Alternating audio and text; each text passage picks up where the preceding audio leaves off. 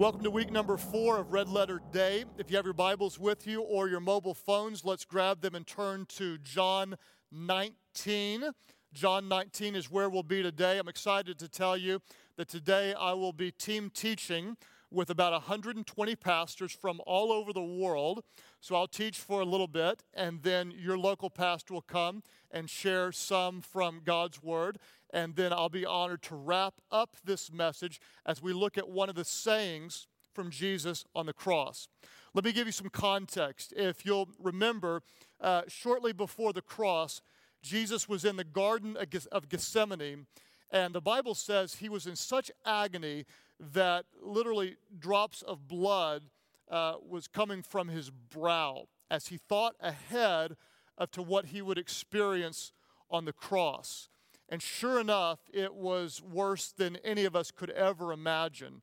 If you know much about what would have happened, the Roman soldiers beat him senseless after whipping him 39 times across his back to where very likely his internal organs would be exposed. They beat him again and again in the face. They mocked him.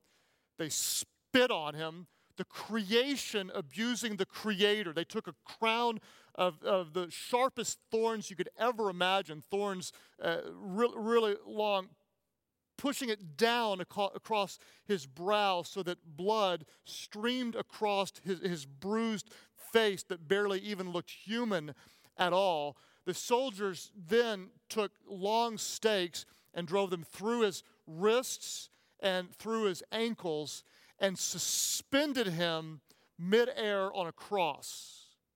And as man did his worst, God was at his best when Jesus spoke the very first words and prayed, "Father, forgive them, for they don't even know what they're doing."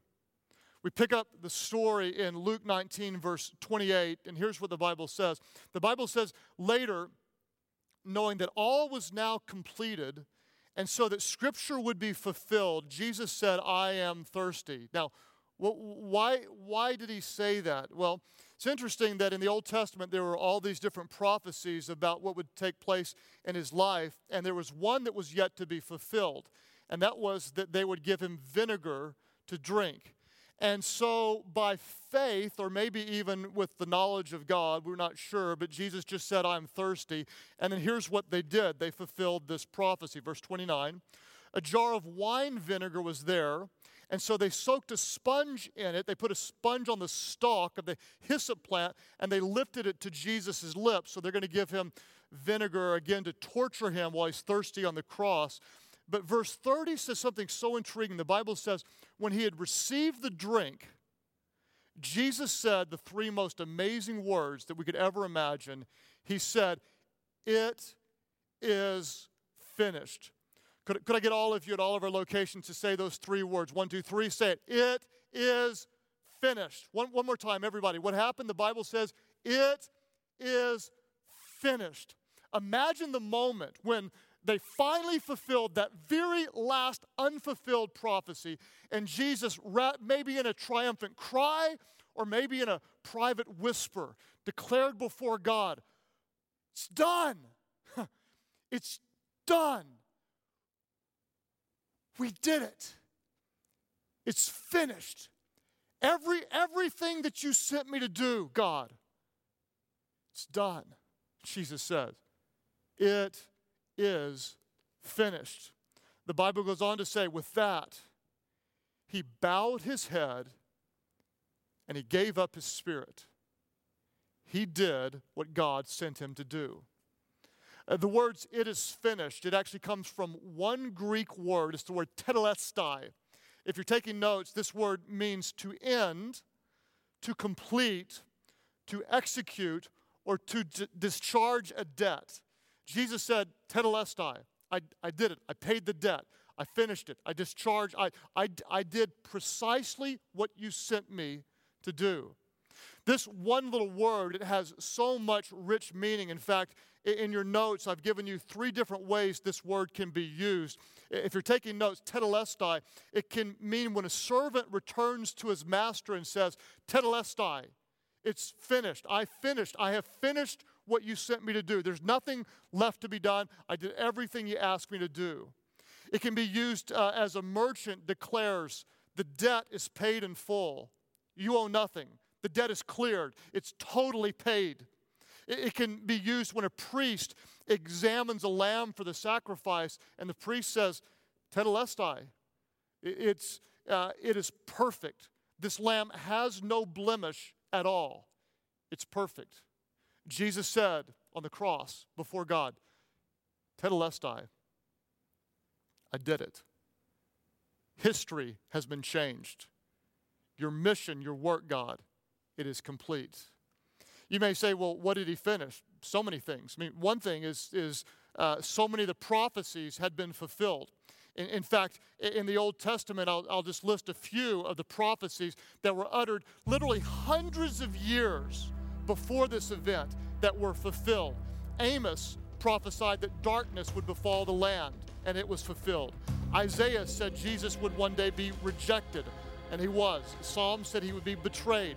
Isaiah also said he would be beaten. He was. Spit upon. He was. Wounded and bruised for our transgressions. He was. Psalm said he would be mocked, and he was. Zechariah said he'd be forsaken by his friends, and he was. Isaiah said he would pray for his persecutors, and he did. And he would be crucified by thieves, and he was. Psalms said they would cast lots for his clothing, and they did. It also said none of his bones would be broken, and they weren't. It also said he would cry out, my God, why have you forsaken me? And he did. It was prophesied that he would be pierced, and he was. It was also prophesied that they would give him vinegar to drink, and he said, I am thirsty, and they did. It's finished. All those prophecies had been finished. What else was finished? Well, Satan's plan had been thwarted since the beginning of the birth of Jesus. Satan did everything he could to take Jesus off the track to the cross, but Jesus finished it. He completed what God sent him to do. The sacrifice was perfect. The debt had been paid in full. Sin lost its sting and power for those who are in Christ.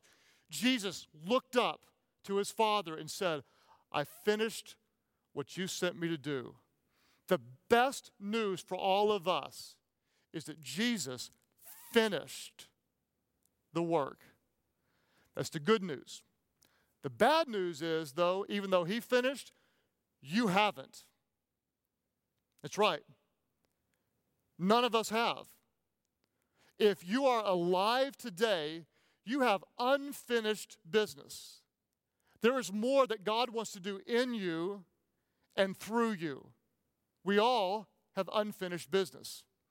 It's my honor now to invite your local pastor to come and to talk from God's Word and from his perspective about our unfinished business with God. If you would, I want you to write that in your talk notes, just what Craig said. You have unfinished business. Write that down, would you? We have unfinished business. In Revelation chapter 3, verses 1 and 2, I want you to let this scripture kind of sink into your spirit and even disturb you if you find yourself in it just a bit. Look what scripture says. I know your deeds. You have a reputation for being alive, but you're dead. Wake up and strengthen what remains and is about to die, for I have not found your deeds, say it with me, I have not found your deeds complete in the sight of my God. We have unfinished business. 20 years ago, I came face to face with the gospel of grace. And I don't know what it was about that moment, but the light bulb turned on, and by heart I knew that this is it. This is the void that I've been trying to fill with so many things. Christ is the answer, and I surrendered my life to Him. And I got to tell you, I was pretty confident, because I was pretty on fire for God, that I was going to be the next Billy Graham. I knew it. I just knew it. I was going to be the next Billy Graham. In fact, my faith was so sure, and I was so passionate, it was almost kind of like I was a spiritual superhero of sorts. That's not funny. I was so fired up about God that there was nothing and no one that would get between me and accomplishing what God had created me to do. And then life happens. And then laziness sets in. And my time with Him, my intimacy, it starts to kind of go as secondary. The things that I looked at that I shouldn't be looking at, things I was thinking about that I shouldn't be thinking about.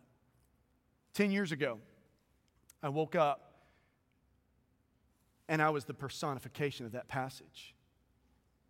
I had a reputation for being alive, but in my character, I was dead.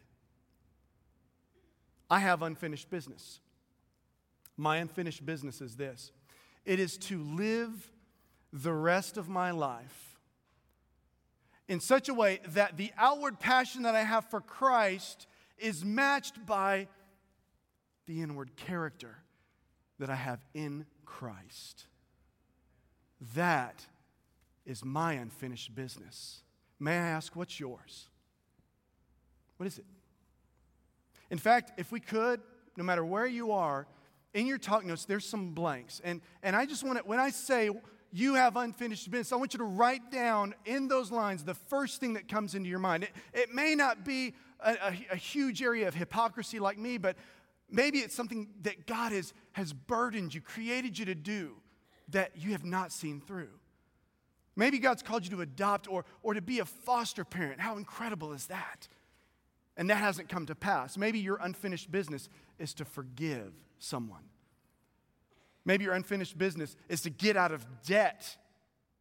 Maybe your unfinished business is to share the love of Christ with someone that you love who is far from Him. In the next few moments, what I want to ask you to do is as God, by His Spirit, reveals His Word, I want you to let Him speak to your heart in light of what you just wrote down. Why? Because every single day that God blesses us with another opportunity to live is another opportunity to take one step closer to the purpose that He has given you. Jesus finished well. And let's be honest, we live in a culture where people start many, many things and finish few. And so how do we, like Christ, finish well when so few of us finish anything? I want to give you a couple thoughts today and just write these down as we seek God. God, how can I finish strong? The first thought is this, write it down. We're going to make a commitment. Would you write that down? We're going to make a commitment. Now, I see some of your eyes already saying, I've done that. I've made a commitment. Have you? I think we have a skewed view of what commitment really looks like. Paul wrote in 2 Corinthians chapter 8, verse 11. Now, say this with me. He says, now what? Now, finish the work so that your what? That your eager willingness to do it may be matched by your completion of it. See, I believe in our culture, commitment is defined by merely eager willingness. But that isn't commitment. You commit, I'm going to lose weight. But friends, that is only an eager willingness because there's still double stuffed Oreos in your pantry. Too close to home, isn't it? It isn't commitment until you change and you complete what your eager willingness was about. It's spring of 1519. Hernando Cortez received permission from the governor of Spain to take 11 ships and 700 men to discover a new world. They sailed all with eager willingness to expand the territories of Spain and to increase the treasures that they would find in this new land. When they landed in Veracruz, their eager willingness waned quickly because what they discovered is that there was the most savage, violent natives that they hadn't prepared for. And all of a sudden, the crew began to descend. They began to talk to one another. I want to go home. I don't like the food. I don't like somebody chasing me, trying to cut off my head. I want to go home. Their eager willingness was gone.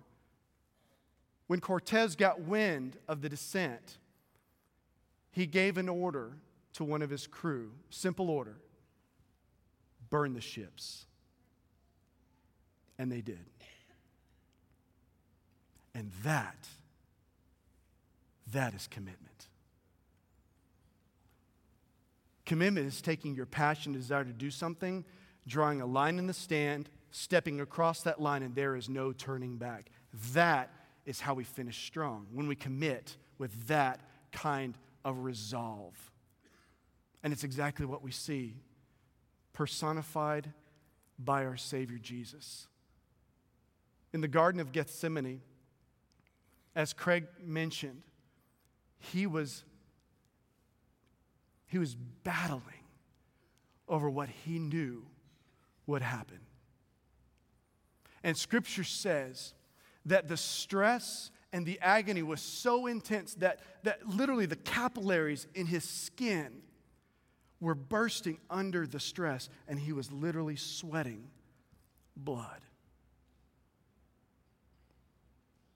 And you hear it in his words. In Luke 22, verse 42, Scripture says, he says, Father, if you are willing, take this cup from me. Father, if there's any other way, please. And then something changed. And I believe this was the moment where our Savior stepped across the line and there was no turning back. And he says, yet, say that word with me, yet, not my will, but yours be done. And in that moment, it was on. If we are going to finish strong, we start with commitment, by making a commitment with great resolve. The second thing, if you're taking notes, write this down, is we are going to take the next step. Write that down. We're going to take the next step. And then after that, we're going to take the next step. And after that, we're going to take the next step after that. Why? Because the chasm between where we live today and our present reality is so overwhelming to where God wants us. And that's why most people don't finish, is they look at this huge chasm that separates where we are from where God wants us to the fulfillment of the vision. And we say, well, I can't do that. Yeah, you can. With one step, after another step, after another step. Like Bill Murray, we're going to take what? Baby steps to the elevator, baby steps out of my addiction, baby steps to being a foster. We're going to take baby steps to the promise of what God has called us to do and who He has called us to be. And that is why in the book of Psalms, chapter 119, verse 105, Scripture says that your word is a lamp to my feet and a light for my path. And it's in this place that the beauty of God's word comes alive, because He doesn't give us enough revelation to go the whole way. We can't see that far. But I can see just enough to take one more step. 10 years ago, I found myself 1,000,000 miles away from the work that God started in me when I became a follower of Christ. And in the goodness of God's grace, He showed me, you just need to take a step. And so I did. And that first step was confession. Get honest. Kind of goes like this: honey, we've got to have a talk. You get honest. And then I took that step. And then God showed me, well, it's time to take another step. It's time now to get accountability. And so I took that step. And so I surrounded myself with a group of guys that asked me questions that honestly I didn't enjoy answering. And then you take another step. It's time to rebuild trust. And so you take that step. And so you take another step. You let God forgive you, and you forgive yourself. And then I take another step, and frankly, this is that step.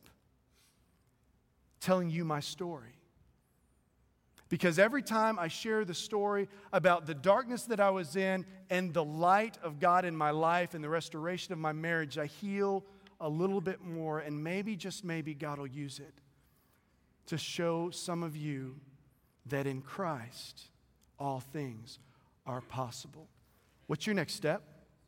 What is it? You don't have to map out the whole thing. God won't let you, even if you wanted to. What is your next step, though?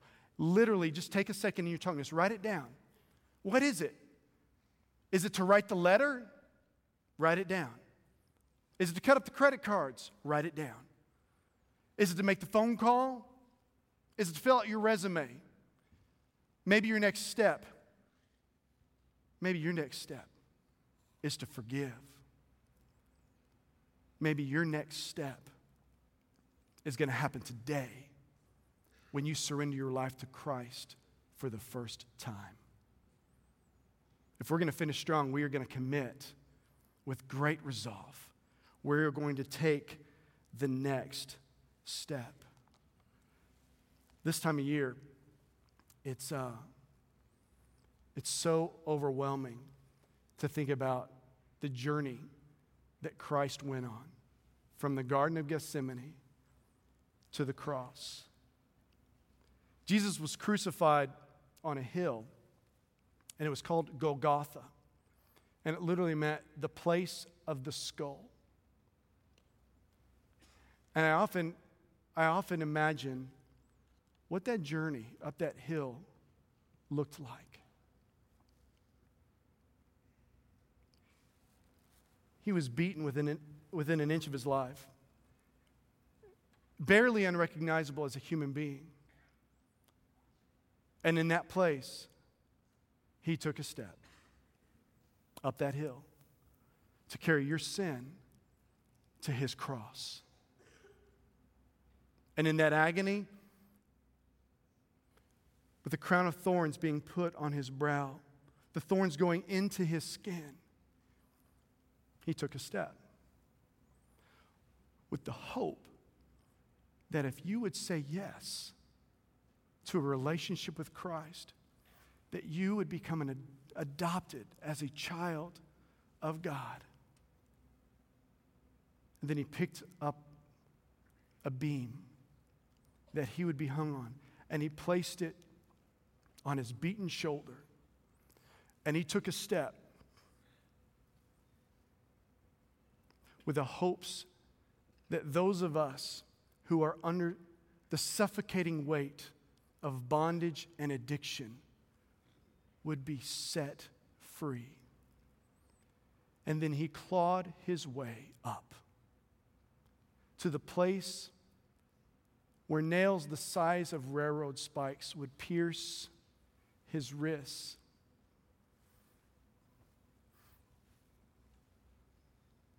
He took another step. Last step.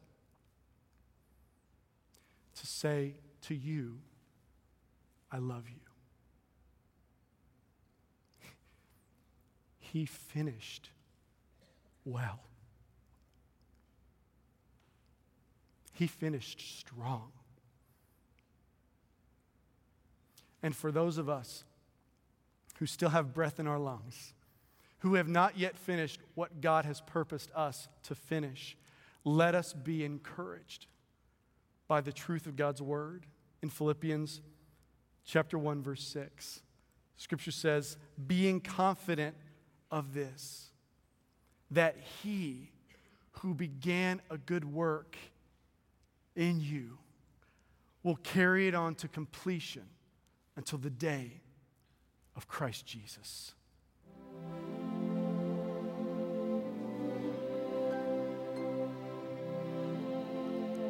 In 1968, in the Mexico City Olympics. John Stephen Akhwari from Tanzania set out with hopes of an Olympic gold in the 26.2 mile marathon race. Sadly for him and his country, midway through the race, he had a horrible accident, falling to the ground, gashing his knee wide open, and dislocating his knee from the joint, certainly keeping him from finishing the race. Well, all the other runners left him behind and eventually entered into the stadium for their final lap. And over an hour after the race had been won and all the other runners had already completed, John Stephen Akhwari shocked the world. When the stadium was mostly empty, this very injured runner hobbled into the stadium, limping and fighting his way to the finish line. Leg wrapped with a little towel with blood gushing down, this very brave hero finished a race that virtually everyone else would have quit. That's what we're going to do, because we have unfinished business. And God is calling us to finish the race. After the race was run, the interviewers asked John, "Why'd you do that when no one else would have?"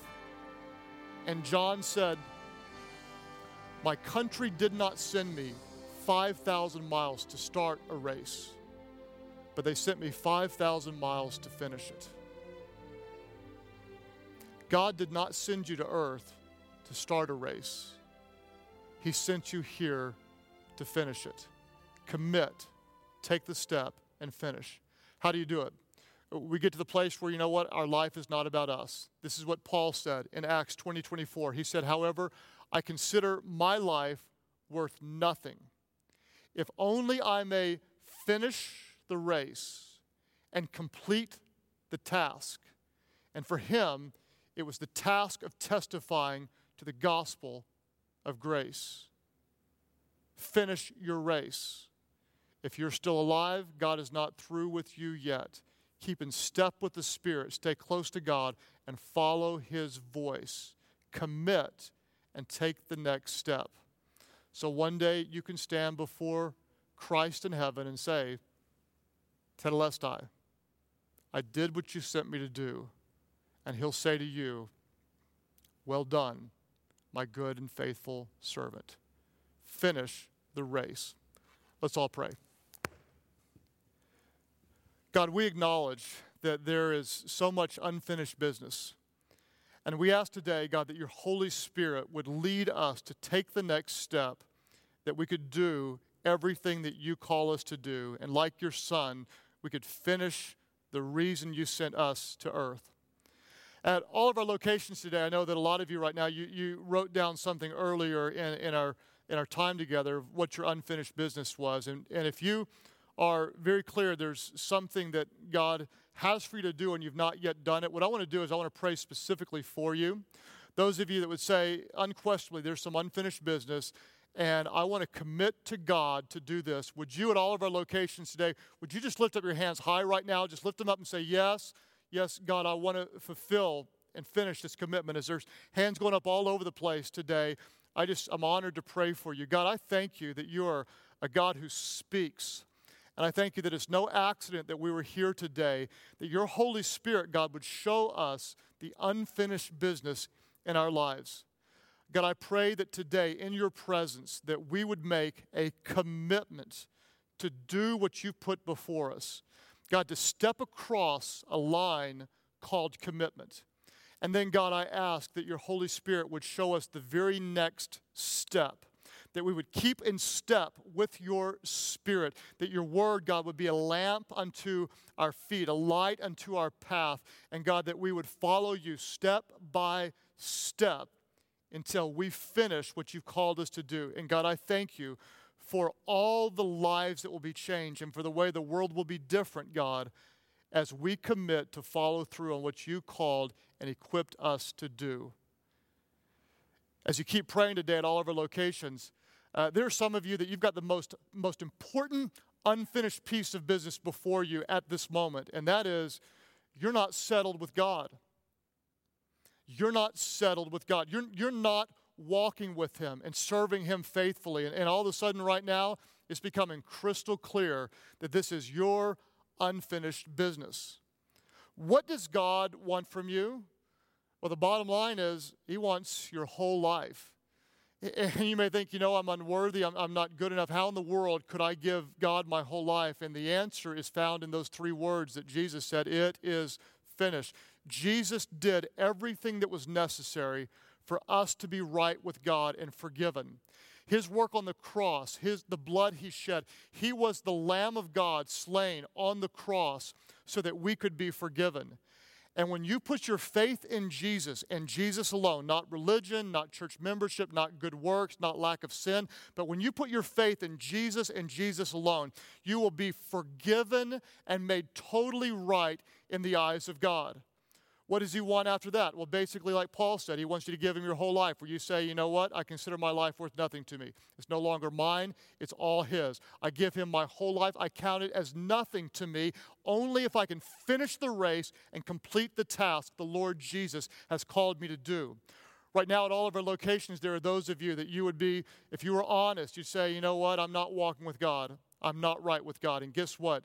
You are here today to finish the most important commitment, to start the most important, and finish your sold-out commitment to give your life wholly unto Christ. Today, you will step across a line called commitment and say, Jesus, forgive me for all of my sins. I give all of my life to you. My life is no longer my own. Today, I commit to you. At all of our locations, there are those of you, you know this is you. Today is the day of your salvation. Today you're stepping across a line called commitment. At all of our campuses, those of you who would say, yes, that's me. Jesus, I give my life to you. Lift your hands high right now.